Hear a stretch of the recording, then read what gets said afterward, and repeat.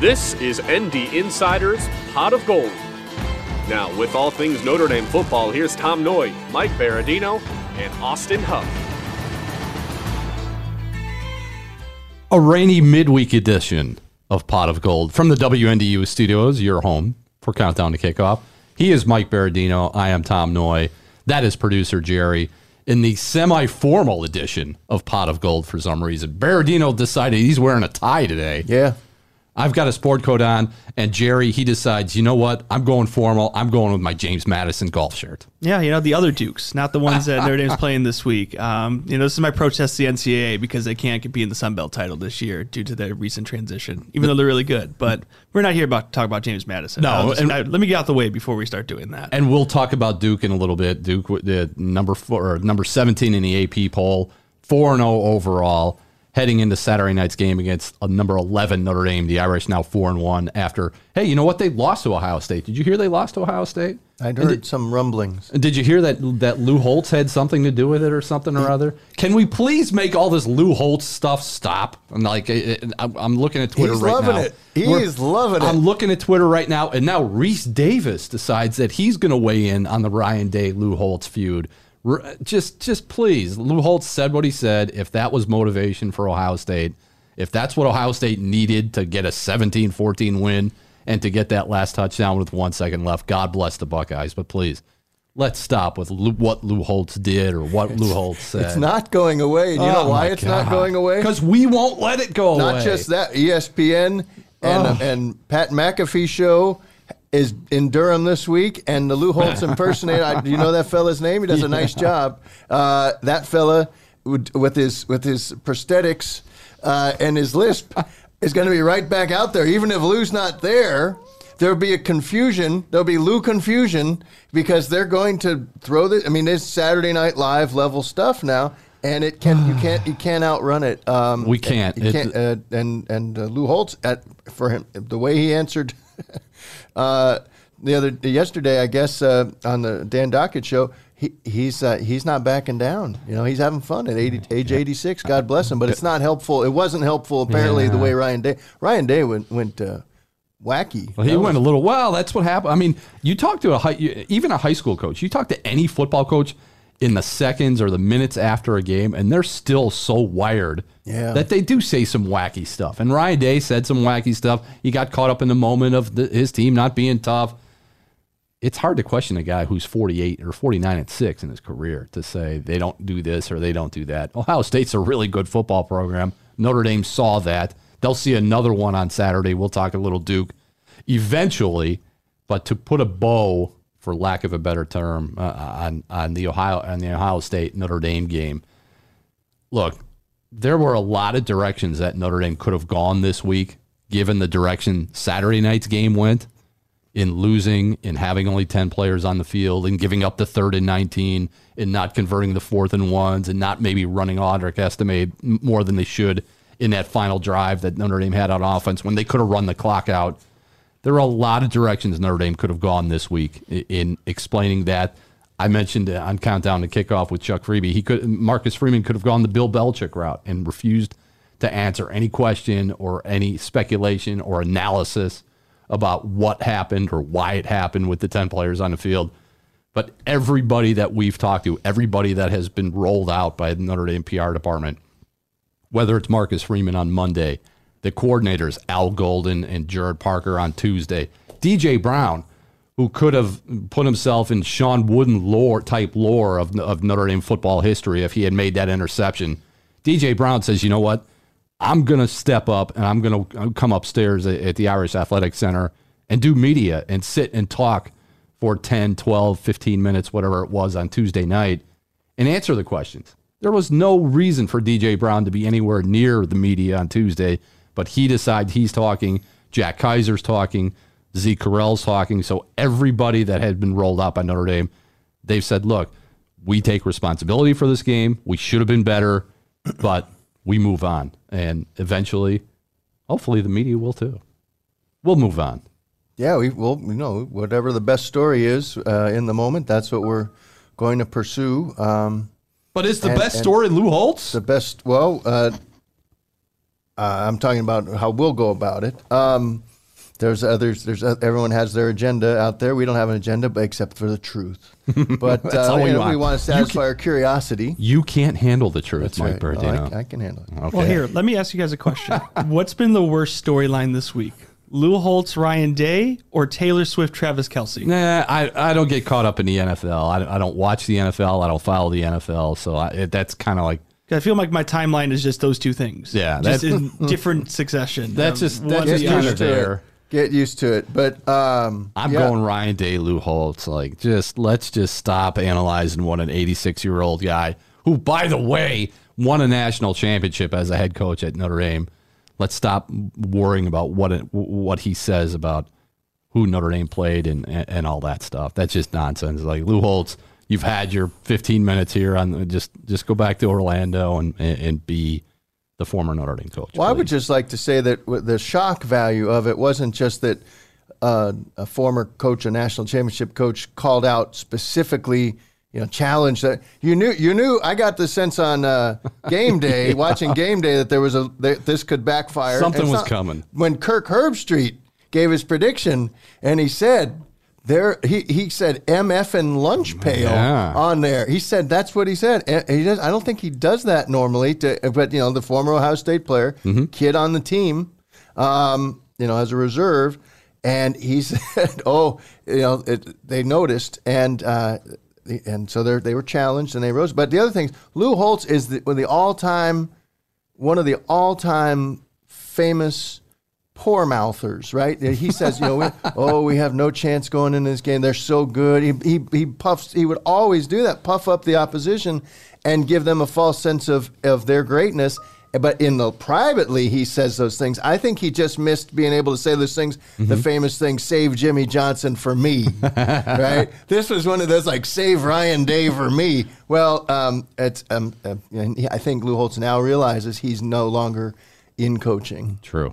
But it was fun stuff, and unfortunate for Notre Dame that would be some subplot. But it's not like, I really don't think it. Here's where that storyline is hollow. Is it Notre Dame was the more physical team for much of the night. They were. And Ohio State was a finesse team that left you shaking your head because on 4th and 1, well, they had 3rd and 1 from the plus 11 with 4 minutes to go, and Notre Dame stopped Henderson on a plunge, no gain. 4th and 1, they run a little jet sweep with Ibuka. So I don't think that's Woody Hayes stuff, Ryan Day. Woody Hayes is saying, "What are you doing? That's right. Run the damn ball." Woody Hayes is grabbing him by the face mask. So Ryan Day should have just, who am I to say? He's 17-1 on the road. He's, as in true road games, he's an excellent coach. And he's got his SID right there telling him, take a deep breath. Jerry Emig as good as it gets, and that happened. But yes, no shortage of storylines. In listening to the players and speaking with the players that we spoke to on Tuesday and the coordinators, Mike, how does Notre Dame now move past Ohio State? Because as devastating, which is the word Jack Kaiser used on Tuesday, as devastating and as disappointing as Saturday was, there's still a lot for this Notre Dame team to play for, and a big challenge coming on Saturday against Duke. How do they move forward? Do you think? And what is it about this team that leads you to believe they'll be okay? It's all right.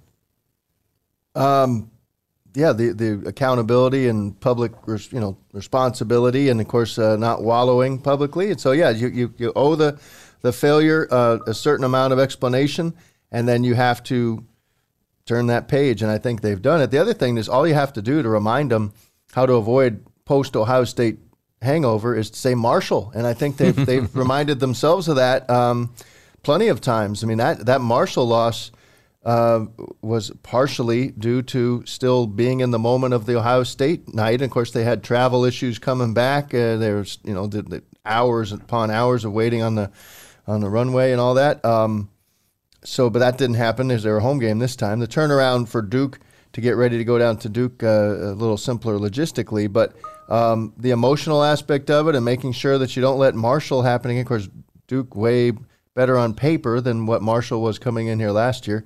And you've got a veteran team. You've got a veteran quarterback who knows who's had Duke's number. That's the opposite of NC State for him. He's Sam Hartman's always had very good success against Duke. So different regimes when he faced them generally.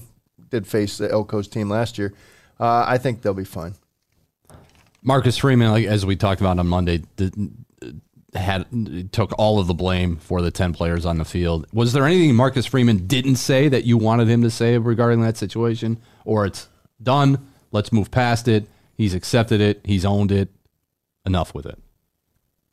Well, it's, you don't want him to necessarily identify someone who's well down the hierarchy whose job it is, because but not enough, I guess, ownership of the fact that it did happen against Tennessee State too. Mm-hmm. So what's unsaid is, in that response was, that's great. You now have a special signal. You're going to work on special situations on Friday. Remind them the jump off sides and grab somebody signal. Why didn't you have that after you went through this you had your dry run of disaster against Tennessee State, which was, that's what you want to do, grow from after a win, right? You want to address problems after a win, 56-3 win, but it could have been a tie game early because 10 men on the field, down with your back to the goal line. There was confusion in that package, that sub package, and here you go. It happened again. That should have been addressed already. I realized that they had timeouts. Mm-hmm. It was the first quarter back in the Tennessee State game, but at least you had some sense that this is I used the term when I asked that question on September 4th. What's the quality control aspect of that? How does that happen? How does it get addressed? And, we talked about the missed assignments by coaches and players. I don't think it was addressed properly coming off of Tennessee State. That's all. That would be something that slipped through the cracks, and that's part of ownership. And I'm still confused on why the head coach would ever take off the headset with time on the clock. That only seems to happen once you go into victory formation, and that last moment was anything but victory formation. Now, again, I'm just going by what was shown on the television screen. I don't have the fuller version. I don't have the all 24. But if we're talking about a breakdown communication and you're telling us that you ran out of time, it was too late to address the problem, even though the refs would have stopped the game and would have kept Ohio State from snapping the ball by rule, because they had subbed in Trainum for Henderson. Mm-hmm. You got a head coach, perhaps somebody was frantically trying to get to him, and for whatever reason, maybe that was part of his idea of fighting the drift. Maybe he just said, I'm just going to enjoy this last defense. I don't know why that happened. It wasn't like it's a stunning thing, because he, by the way, takes off the headset, as I've noted Zapruder on Twitter, and you see right then Trainum's looking at the sideline okay, and then Henderson subs out, Trainum subs in. So there's a good chunk of time there after the headset comes off where now you have a chance to do something, and I don't know if the headset went back on. So I apologize that I don't have the all 24, and if anybody out there was just strangely filming the sideline, strangely filming Marcus Freeman. Yeah, then we could fill in that blank. But at some point, you do have to let it go. You do have to move on, even as the media. Here was my concern when I saw that you mentioned Marcus Freeman taking the headset off. That was after the first goal line play, yeah, and before the final play, yeah. My concern, and Marcus Freeman will never say, yeah, you know what, that's the reason why. He likes to say how everybody has input. All the assistants have their ability to say something. What if there was just way too much chatter about, we got to do this and we got to do that, and how about this? Now, don't forget, we want to do this. And Marcus Freeman just took the headset off and said, I can't listen to all that right now. We've got our guys on the field. Let's see what happens with this final play, because maybe, who knows, maybe there was just too much chatter going on in the headset for him to kind of really stay focused and, like you said, not drift, because Al Washington saying something, Al Golden saying something. Maybe there's a defensive analyst that's on a headset. Maybe there were just too many cooks in the kitchen there. Oh, you make a fine point. I thought about that. My mind goes back to something Jared Parker said early in the season. He said, on the headset on the offensive channel, it's like a dugout in there. It's like a baseball dugout. Just, you can imagine there's 25 guys and about 6 coaches in a baseball dugout and a manager, and you have to synthesize all that and make a decision. The problem is and this is how the headset roughly was taken off, is my imitation of it. There's this, where it's like, I just got to hear a little crowd noise. Yep. And then there's... and that was what it was. That was the one. It was like... I'm tired. I'm just tired of listening to this. I don't want to hear it anymore. Back to the field momentarily as well, which was... And this is at that very moment, Ohio State's sideline is locked in and is making the substitution from a really good back to their power back, their goal line back, a 233-pound guy.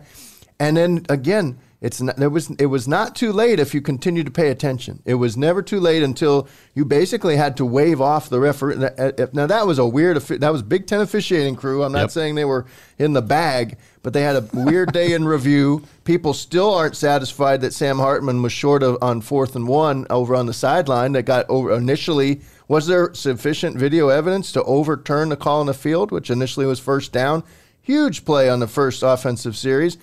We haven't seen that, even though he had the ball in the back arm. We haven't seen, at least not on, for public consumption, that angle that was good enough to overturn it.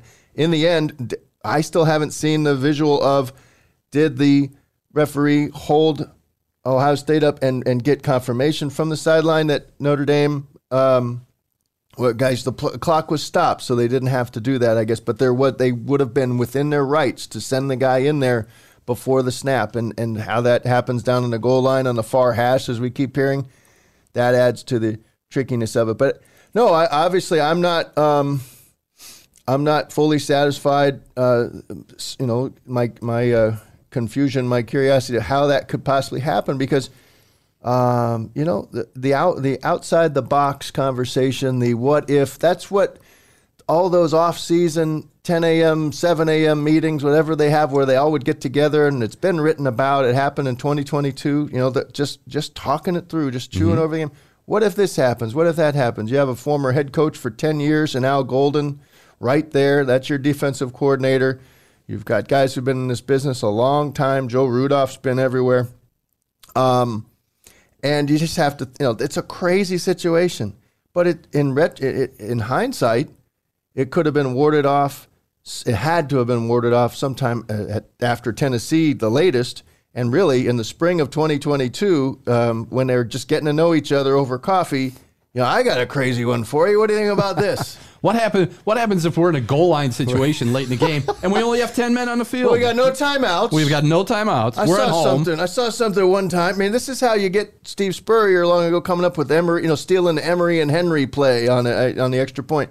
They're constantly looking for ideas from Division III on. They had a Division III assistant former player in Brian Mason here last year, and there was a guy you talk about. They blocked 7 punts. You're telling me Brian Mason, Mace, never came up with some wacky scenario like that at some point and say, "I got one for you." Now don't yell at me, don't yell. But what if And so that was what the brainstorming could have. And it's just amazing that it never got to that point where we might just have to have.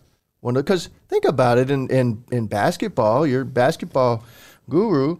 There's plenty of so much about it is fouling on purpose, doing things that you would never do, except in a desperate situation. It's all about desperate times for desperate measures. You gotta be prepared for the doomsday scenario. This is all hindsight. I know it sounds like just classic media.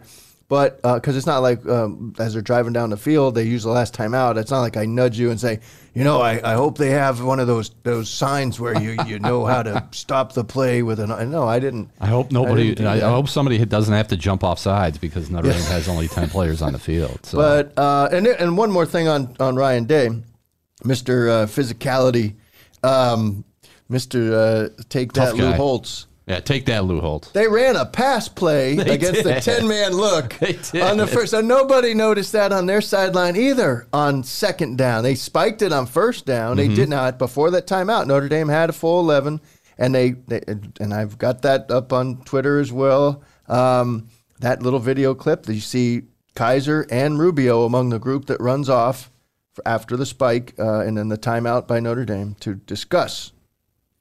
And then you only see Thomas Harper come back into the mix. And generally when Harper comes in, Kaiser comes out.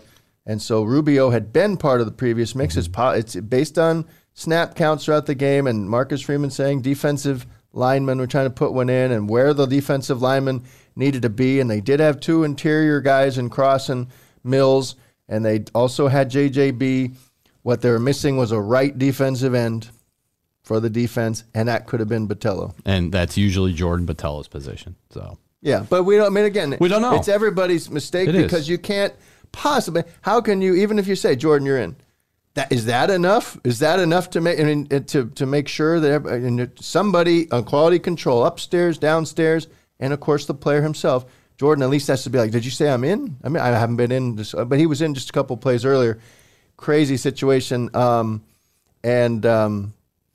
yeah, at some point you just gotta move on. But it's I still don't feel like we've solved it, do we? It will be the one unsolvable mystery of the 2023 season.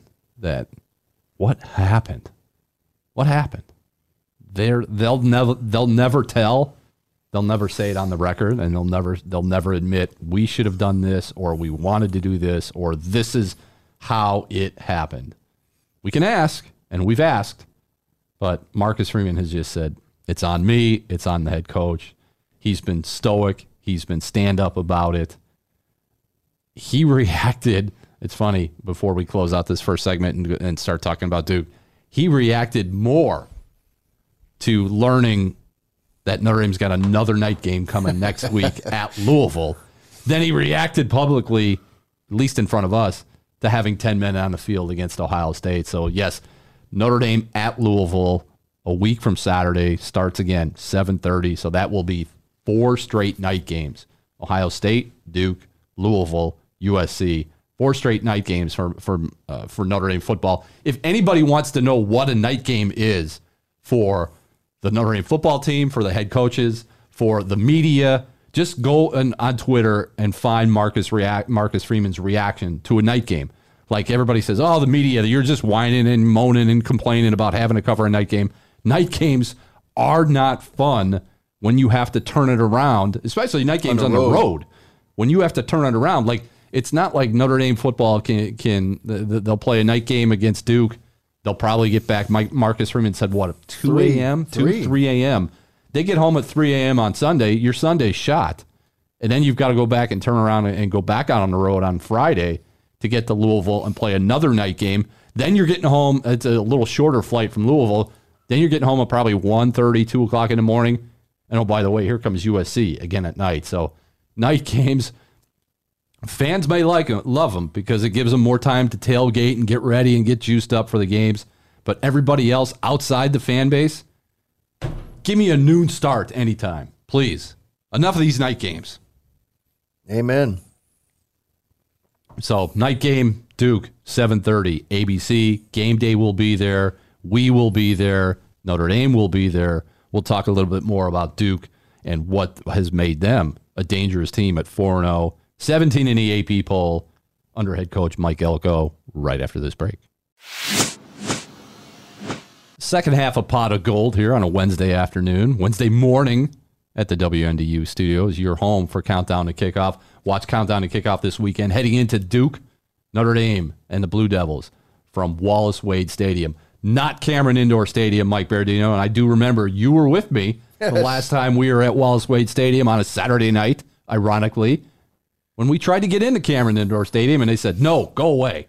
Go away. You can't come in here. I even tried to play this guy knows Mike Bray card. Yeah, thanks for that. We couldn't get in. It was what were they doing over there? They just don't let anybody in. I think with the crush of people, like Cameron Indoor Stadium for fans who have never been there and been to Duke, you cannot tell that that's a basketball arena. It looks like a science building or a humanities building or whatever. It's a very small building, and during the week, usually, if the teams aren't practicing in there, the doors are open and you can walk from one end of the court to the other. I was there, my first visit to Cameron, I think in 2015. I went down there on a Friday afternoon before the game on Saturday, and the building was open, and there were just fans just kind of walking in and taking pictures at center court. So I thought we could do that when we were down there for that night game, but they got that thing all locked up. Like, they don't want anybody. So I think from a traffic standpoint, I think it's more difficult to go see Cameron on a Duke football weekend than it is on just a regular Friday afternoon in February. So, but trust me, if you can get there, go there for a basketball game. I'm glad, given the state of the Notre Dame basketball program right now, I'm glad we're not going to Duke just now, although the Notre Dame schedule has been released. Notre Dame will play at Duke on a Tuesday or Wednesday night in February. All the schedule, the breakdown, the analysis. I have a column about what the schedule means. You can see all of that at ND Insider. But Notre Dame will play at Duke at 9 o'clock sometime in February. Not a great start again, sitting around all day.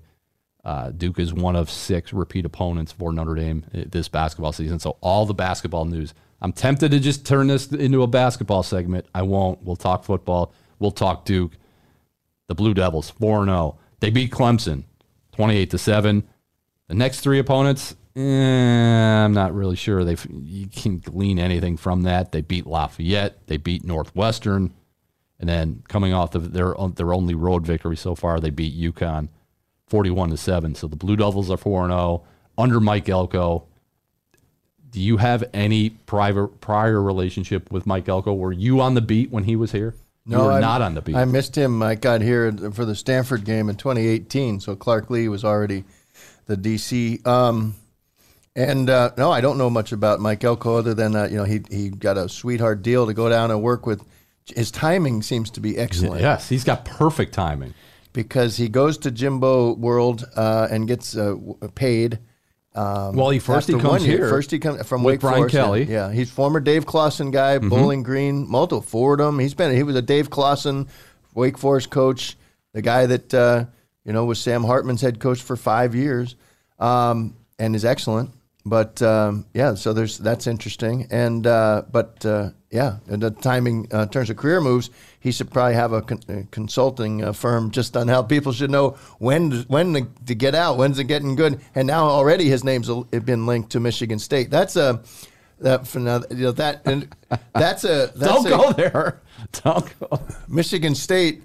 I think even the second Mel Tucker scenario got out there, that controversy, people started mentioning Elko because no one believes that any Duke coach will stay there who's that good is going to stay there for very long.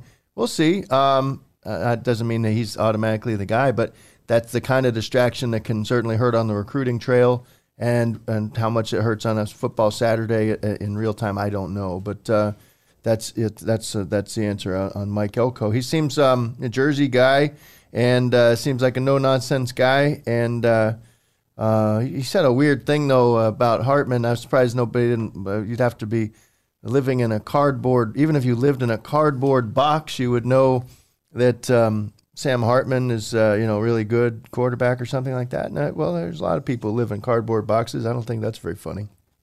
And Sam Hartman's a pretty good quarterback, but we have gone how many minutes?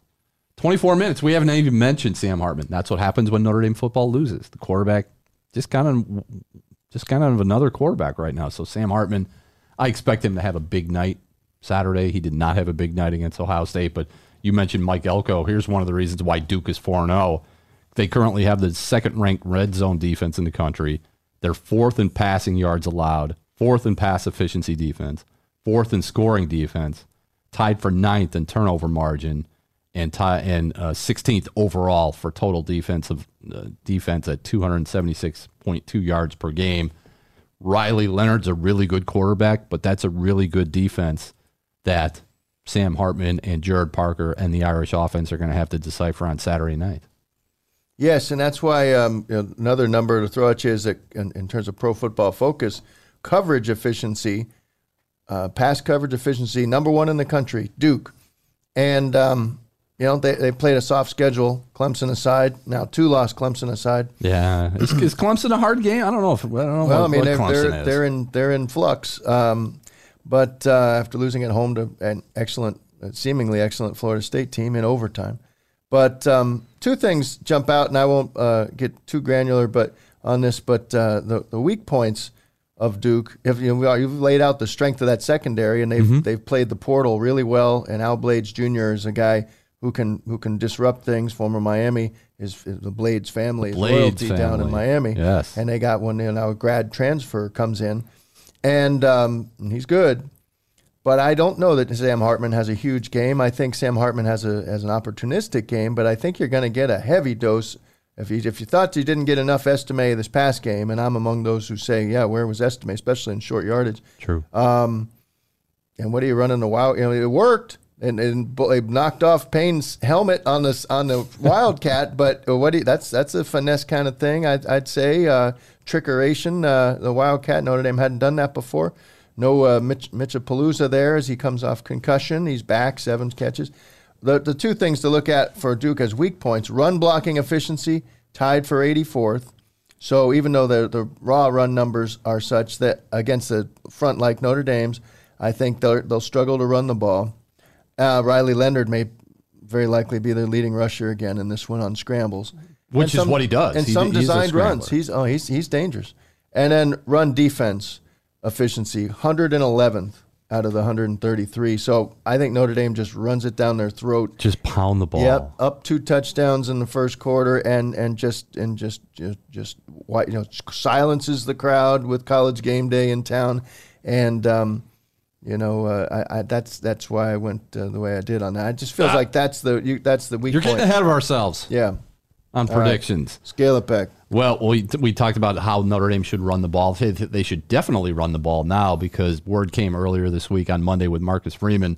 Notre Dame will be without Deion Coles. He really hasn't done anything since the Navy game. When he was a factor in the Navy game plan, hasn't done anything since. He will be out for a couple of weeks probably with a knee scope. And then Marcus Freeman also mentioned that Jaden Thomas, who was supposed to be, we thought he was going to be the number one guy. Jaden Thomas is kind of iffy with a hamstring. When they say they're iffy with a hamstring, that means he's probably a no-go with a hamstring. So they may be down 2 wide receivers, a third with Matt Salerno, who's been out for the season up until now with a lower left leg injury. He hobbled off on crutches with a cast on his lower left leg. So that may be a season situation. We saw him leave the field on Saturday after the Ohio State game. So wide receivers might be a little iffy if the fact that you have to count on guys like Jaden Greathouse and Rico Flores, two freshmen in only their second true road game of the season. So yeah, this could be a situation if you don't get Holden Stays maybe more involved from a passing situation. This might be a situation where you have to use the 5-headed monster. Run Audric Estime, run Jabron Payne, give him maybe a little bit more of Devin Ford, and then Jeremiah Love and your guy, Jadarian Price. I do the same thing. All right, I'm gonna just say I'll say JD Price. Jadarian Price. But this feels like a big game for one. Obviously, Audric Estime is going to do what Audric Estime is going to do because he's the leading rusher in the country. But Jadarian Price or Jeremiah Love, if the Duke defense is that vulnerable and Notre Dame has that offensive line, run the ball. Going to be like the little like maybe the Carolina game last year where, I think 2 guys might have gone over 100 yards on that one. It feels like in this one, they're 150 for Estime and then a buck and change for either Love or Price. I think I feel like Love did get 16 snaps. He did. Estime 25. Payne 14, Ford 12, Price 10. That wasn't enough for Price, and they came. It was weird how he had no touches in the first half, but and yet, what you talk. We'll just go back to Sam Hartman for a second. You talk about the plays that got away. A guy who's very fortunate that it went the way it did is JT Tuimalo. I'll trust your pronunciation on that. Big JT, number 44. Tui Moalo. Yeah.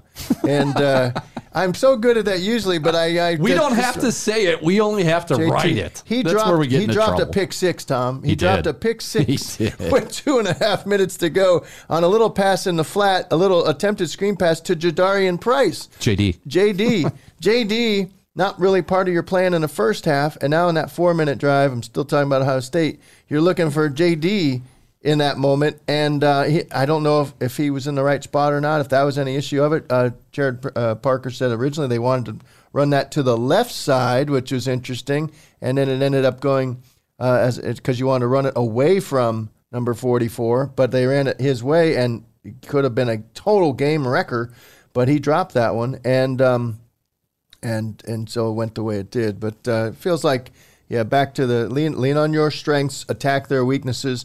Not that the pass game isn't a strength generally for Notre Dame, but they for the first time they struggled to get vertical threats open. There was a sagging look. It was maybe some cloud stuff. There was some certainly the playing off 8 yards cushion on the edges, and excellent secondary for Ohio State. Duke has an excellent group too. I would imagine they would copy some of that stuff. And if Merriweather and Flores and Tyree can't beat the defense on the edges, then you just run it down their throat. Chris Tyree, 1 target, 1 catch, 25 yards against Ohio State. I think he's the guy you need to get more involved. I'm tired of people waiting on Tobias Merriweather. I'm just tired of it. Every week, everybody says, "What about Tobias Merriweather? Maybe this is his game. Maybe he's just not there yet as a sophomore."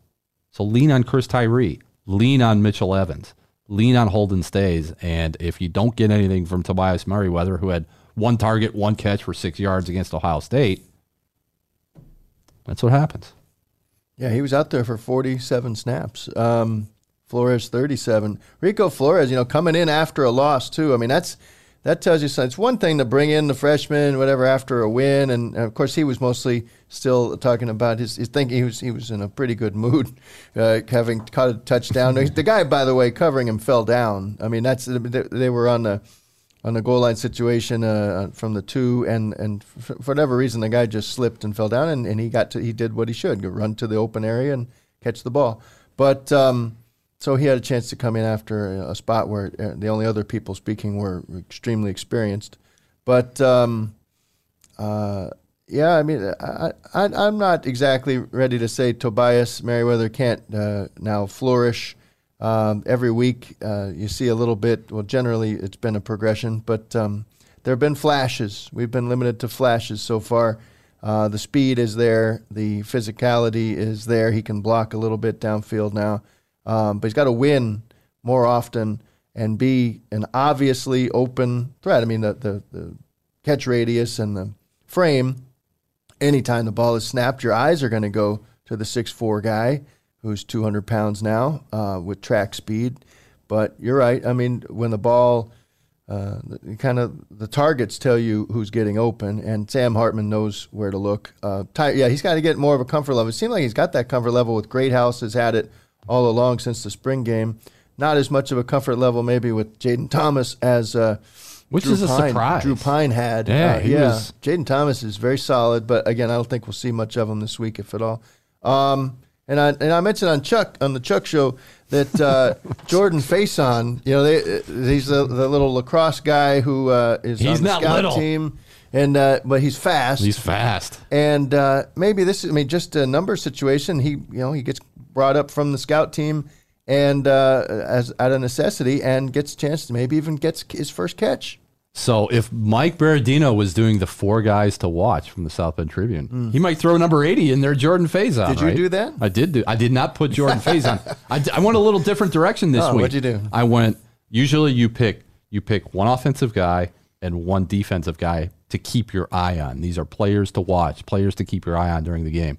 Offensively, I went with Audric Estime for reasons we just talked about, that this could be a very big run-heavy game. And instead of picking a defensive player, Schrader. Instead of picking a Notre Dame defensive player, I went with, keep your eye on, Riley Leonard. Notre Dame player. I went with Marcus Freeman. How about that? Keep your eye on Marcus Freeman because, again, a lot of people questioning his decision-making at the end of the Ohio State game. This is a prove-it game for Notre Dame, but I think this is a prove-it game for Marcus Freeman to not let what happened last year after the Ohio State game when they lose to Marshall they don't let that fester into the Duke game. So my 2 Notre Dame guys to keep your eye on, Audric Estime, Marcus Freeman. My 2 Duke guys to keep your eye on, obviously Riley Leonard and Jalen Stinson, who's a safety, one of the leading tacklers for the Blue Devils. I said in the write-up of Jalen Stinson, don't let his size fool you. He's listed at what, 5'8", 177, but he's one of the main tacklers on that defense. So keep your eye on Jalen Stinson. He is number 3, or no, he's number 2. He's jersey number 2, senior safety, 24 tackles to date. So those are my 2 Duke guys and my 2 Notre Dame guys. So I kind of changed it up a little bit this week.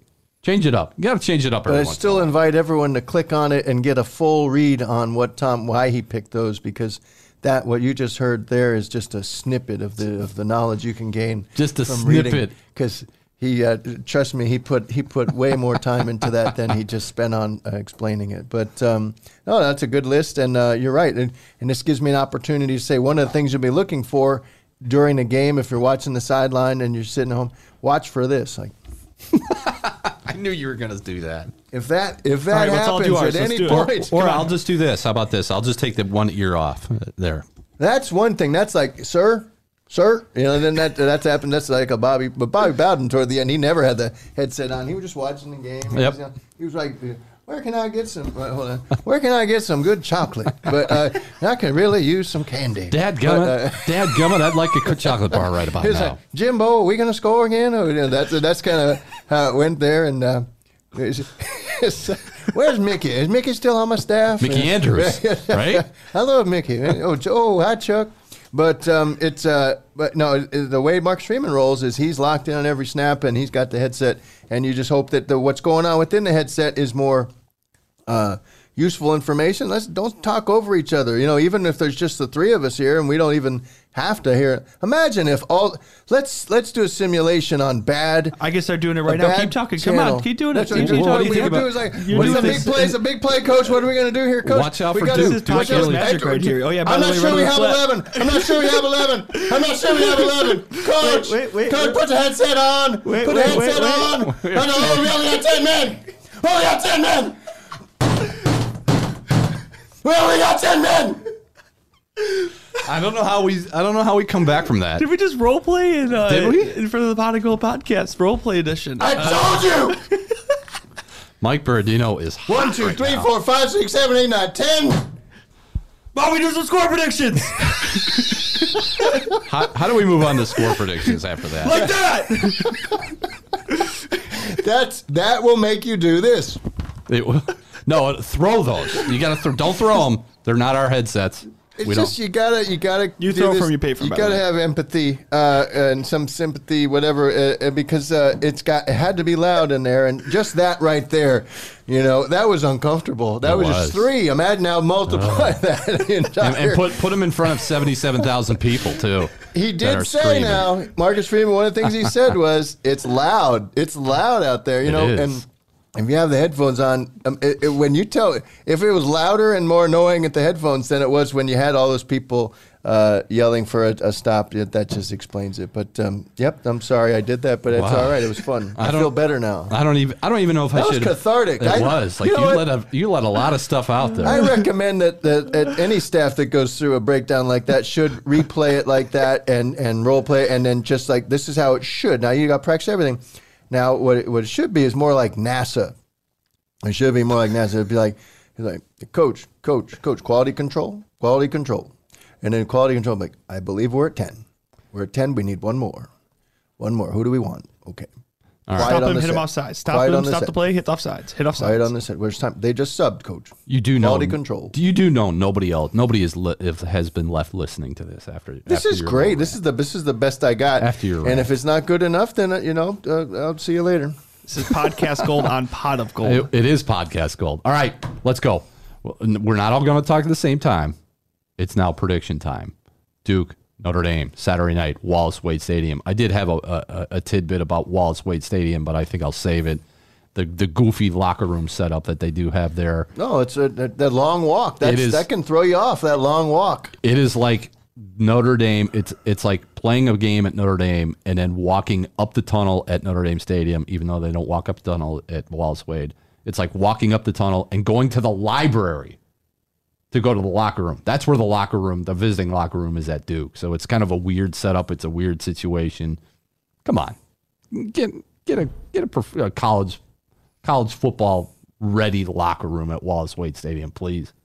It's ridiculous. It really is dumb. It's like it's a high school. It's almost like a high school stadium. It's a Division That's III. a full football field away because they have to go. That's where Duke's practice field is. So they have to walk through Duke's practice field to get to the locker room, and the locker room is basically like a storage shed. So that's my rant. I'm not going as deep as Mike Berardino on his rant.